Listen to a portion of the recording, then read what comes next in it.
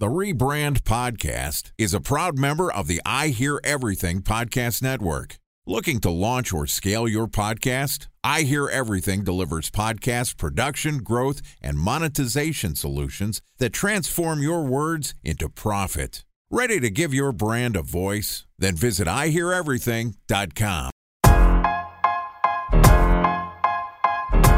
Welcome to the Rebrand Podcast, an I Hear Everything production. This podcast tells the stories of world-changing marketing campaigns as told by the people who build them. In each episode, you'll hear an earful of brilliance from a marketer who has brought an iconic brand to life. Ready to hear the secrets and untold stories behind the brand you love? Then sit back, relax, and get ready for the rebrand. Here's the host of the Rebrand Podcast, the CEO of OH Partners, Scott Harkey. Welcome to the Rebrand Podcast, where we tell the untold stories of world-changing brand campaigns as told by the marketers who built them. I'm your host and founder of OH Partners, Scott Harkey. Joining us is Emmanuel Probst, who's the global lead brand thought leadership at Ipsos. He's also an adjunct professor at UCLA. Ipsos, which combines the experience and areas of brand communications, advertising, marketing, technology to measure and amplify how media and brands and consumers connect through the content, communication, media world. Their research addresses fundamental business issues, often visible at the highest enterprise level. I can tell you that my strategy team always looks at Ipsos when we have a big pitch or we have a big problem to solve. They are the leaders in research, no question, which is why when Emmanuel and his folks reached out to us, it was a no-brainer to have him on the show. So we're going to talk a ton about marketing. This is the perfect guest for this show, which we're trying to get better at the art and science of marketing every single day. So again, joining us today is Emmanuel. Yesterday, Emmanuel and I talked about differentiating the Celsius energy drink brand. Today, we're going to continue our conversation. We went over yesterday because we were getting into some crazy stuff, really, really smart, sophisticated brand building stuff. So today, let's break down IKEA. Let's talk about how they branded downtown living. You all heard of IKEA, so we're gonna get into it with the pro. Okay, here's my conversation with Emmanuel Probst, the global lead brand thought leadership at Ipsos. And he's an adjunct professor at UCLA. He's written 2 badass books. One we plugged last episode. I'm going to get it on Audible because I love listening to audio books, but you can buy it on Amazon or Audible. Okay, let's get into it. Talk to me about IKEA. I can't put their shit together, but talk to me about how they've built an amazing brand. First, Scott, thank you for having me back on the show today. I really appreciate connecting with you and your community. Also, just like you, I do not put IKEA furniture together. I confess that I have access to very cheap labor because my sons are 13 and 16. So I want to reward them handsomely, but I don't get my hands dirty in assembling IKEA furniture. Okay, now on a more serious note. What IKEA has been known for originally is furniture that will be inexpensive, stylish enough, and that you could assemble yourself. Some downsides in the world we live in today. Well, you have to go to those massive IKEA stores that, even though the layout is very artfully designed, very, very strategically designed, the store experience can still be overwhelming.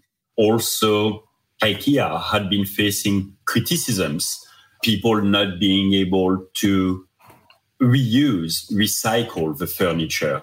And the furniture industry in general, and IKEA in particular, is responsible for a lot of waste on Earth because the IKEA furniture don't necessarily keep well. So IKEA had to address this situation. And a third thing from a marketing standpoint is while the store layout is excellent, it is not always very relatable. And what I mean by this is no matter how well you stage the store, you are still in a store that sells furniture. So where IKEA has been doing so well is, one, enable people to recycle and upcycle their furniture. What this means is you can bring your IKEA shelf to the store and IKEA will give it a second life by selling this piece of furniture to someone else. And that supports their mission around sustainability, it is also very meaningful to consumers. Levi's does this as well, Lululemon as well. Many brands, more and more brands now, offer to take back the gently worn or gently used items and sell them back to new consumers and give those items a second life. So that's important from a sustainability standpoint. That is also very meaningful to people because it personifies the product. It gives it an identity. It makes it more precious, if you will. Now I'm no longer just buying an Ikea shelf. I'm buying an Ikea shelf that had a previous life at someone else's home. And that makes it tangible, genuine, authentic, valuable to me, which we spoke briefly about the book yesterday. That's really something I cover in my latest book, Assemblage, The Art and Science of Brand Transformation. What we want to do here is we want to reassure people about the past, the present, the future. And by enabling people to upcycle and recycle these items, we give the product a second life, which in turn reassures people about the future of this item and therefore their own future, if that makes sense. That's something IKEA does really, really well. I mean, I didn't think about the sustainability effort of IKEA. I think about so many other things, but it makes a ton of sense if you think about the sustainability problem that they were having wasn't just a corporate initiative of we need to do better at sustainability to check this box. The sustainability issue that they were having was almost, and this is what it sounds like, and I'm taking away, it sounds like it was a direct shot at their quality and their customers' perception of the quality of furniture because it was being thrown away so much. So if you have this, like, you're kind of not a bad person, but kind of you don't really care. So there's so many times I hear about sustainability campaigns that feel and come off flat and fake at times because it feels like a corporate initiative to check a box. And it sounds like bullshit, honestly. In this case, I think the way they're talking about Second Life and the way you talked about it just seemed to fit so much more in their brand. It didn't feel fake to me like a lot do at times. And some of the research I've seen, a ton of the research I've seen around sustainability, it's really interesting because it's, at least from what I've seen, not a number one driver for sales, like as in like your initial lead message, but it's a very important fabric of a company that gives a crap about the economy and cares about their consumers. Could you talk about maybe other brands or things that come to mind where how people fail in this manner? Yeah, I can. You said two things that are important. One, sustainability. Very often, it seems like brands just try to check the box. What has changed with COVID and over the last 3 years, really, is people expect brands to demonstrate their purpose, not just to talk about it. It's not good enough to say, hey, I'm going to be carbon free by 2035. Nobody cares. What's important is demonstrate something tangible to me, consumer, that I can experience when interacting with your brand. That's exactly what Levi's is doing, Lululemon is doing, IKEA is doing, any brand that facilitates upcycling and recycling. The second point that I cover at length in my latest book, Assemblage, is this process of co-creation with people, meaning as a marketing leader, as a brand strategist, you no longer dictate to your audience how they should feel about your brand. You are no longer in control of the narrative. You merely guide the narrative and you co-create your brand identity with your audience. You need to get them involved. And by encouraging people to bring back those gently worn, gently used items and to give them a second life, that's exactly what you do. You engage with your audience in that process of co-creation about what does the brand mean to me, the consumer? What does the brand stands for in the community? And that's very important for marketers moving forward, I feel, to understand this, not be scared, and harness the power of the community. So understand that you no longer have control. Don't be scared about giving up some of the control you had. You cannot dictate the brand narrative anymore, and harness the opportunity And how do you do that? By getting your community of consumers and people involved in co-creating the brand with you. Wow. Okay. I want to dissect that a little bit. I love what you said. And we've seen this happening at a faster rate, especially when Facebook really came on the scene and social became such an important communication vehicle for brands, where it wasn't any longer brands getting on a television ad with a microphone and saying how great they are to come buy their stuff. It was a two-way conversation. And now to the point where I love the word you said, and I've heard this word in more one-on-one meetings I've had with people at my agencies or with other partners or even with clients, and the word co-create. I want to circle double star that word of co-create, because you've said it in a different way than I've heard about. I've heard about a lot of co-creation projects that we think about, at least I do, in the art of making communication, marketing, and advertising with partners. But you're talking about this co-creation world with brands and consumers. And I love that you said that they're no longer in control. It needs to be this co-creation process, brand and customer. That's really interesting. And again, you have a way of saying things that I agree with and that I've heard, but in a little different way. So I'm excited about this book, because I think it'll give people a different perspective on why things are important. So that's a heavy order for CMOs, which is probably why they have a 18-month lifespan at companies, because corporate companies like to be in control. And you're basically saying that they're not really in control. Consumers are in control with the beliefs, shapes, and attitudes of a company.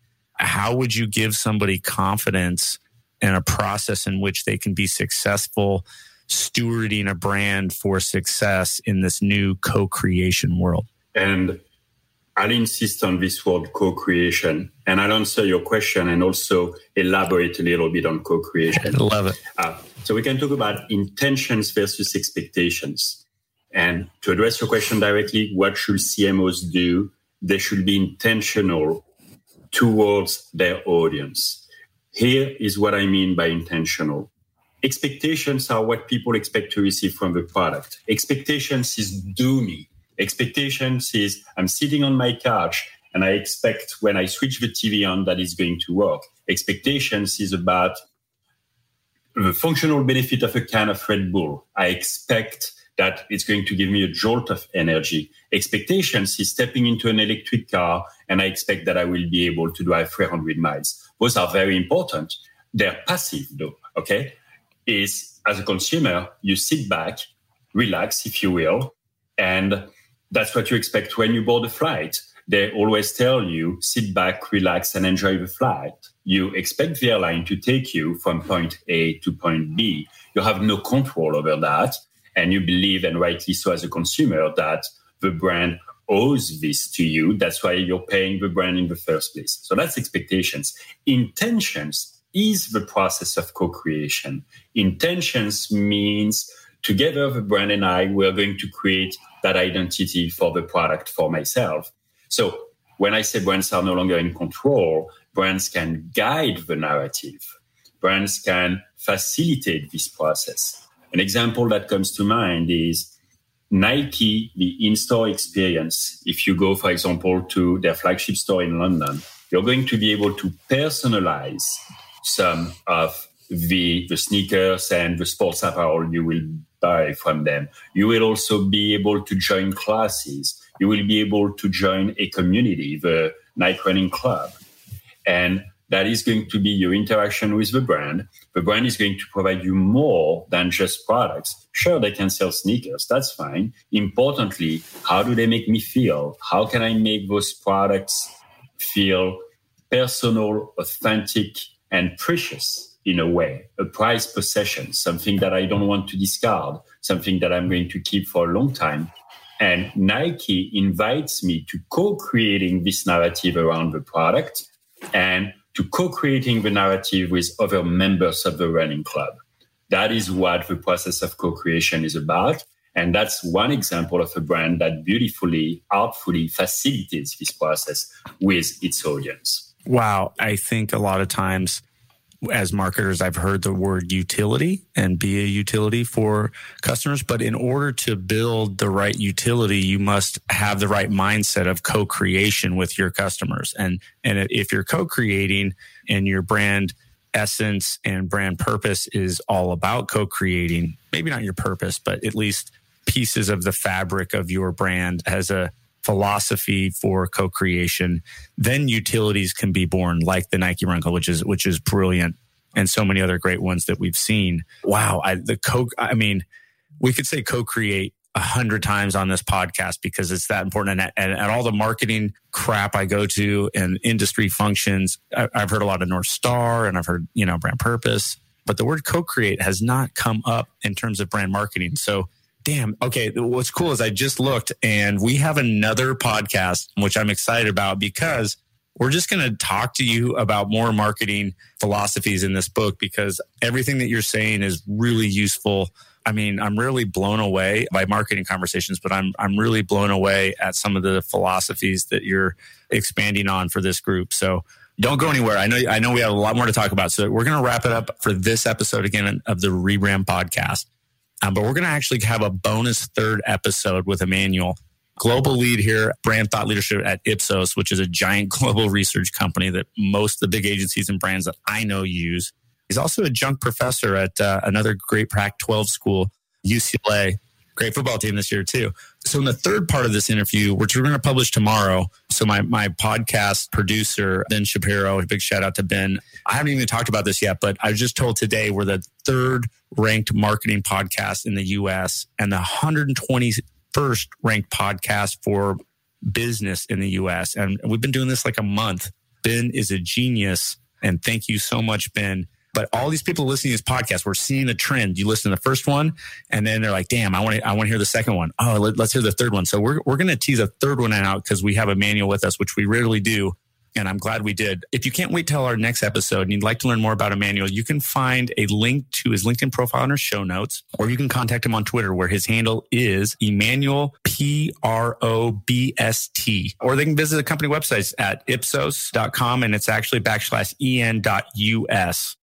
Just one link to tell you about. If you didn't have a chance to take notes while listening to the podcast, head over to rebrandpod.com. We'll have summaries of all our episodes and contact information for our guests. You can subscribe to that newsletter. You can. Or if you want to talk about the most impactful marketing campaign you've been a part of or you've wanted to apply to be a guest on our show. Of course, you can always reach out on social media. Our handles at rebrandpod on all this stuff, LinkedIn, Twitter, Facebook, Instagram. You can contact me directly. I'm on that Twitter right now. It's crazy in Twitter right now, so buckle up. But I'm on Twitter. It's SharkyAZ. You can also find me on all the good stuff. I'm even on TikTok. It's Scott Harkey. I'm not the financial Scott Harkey in Charlotte, but he's killing it too. Shout out to that Scott Harkey. But I'm on LinkedIn, Facebook, Instagram, all the good stuff. Always reach out, especially if you're a marketer. I'd love it. If you haven't subscribed yet and you want a daily stream of campaign brilliance in your podcast page, we'll publish an episode every day during the work week. So hit that subscribe button in your podcast app and we'll be right back in your feed the next business day. I love when I get the podcast, it sets me a little alert on my phone. I'm like, all right, here's another episode. Let's go. Let's see how stupid I sounded or how good I sounded. Who knows? But it's cool to have it there. I have all my favorite podcasts I do that with, and it just hits me up. And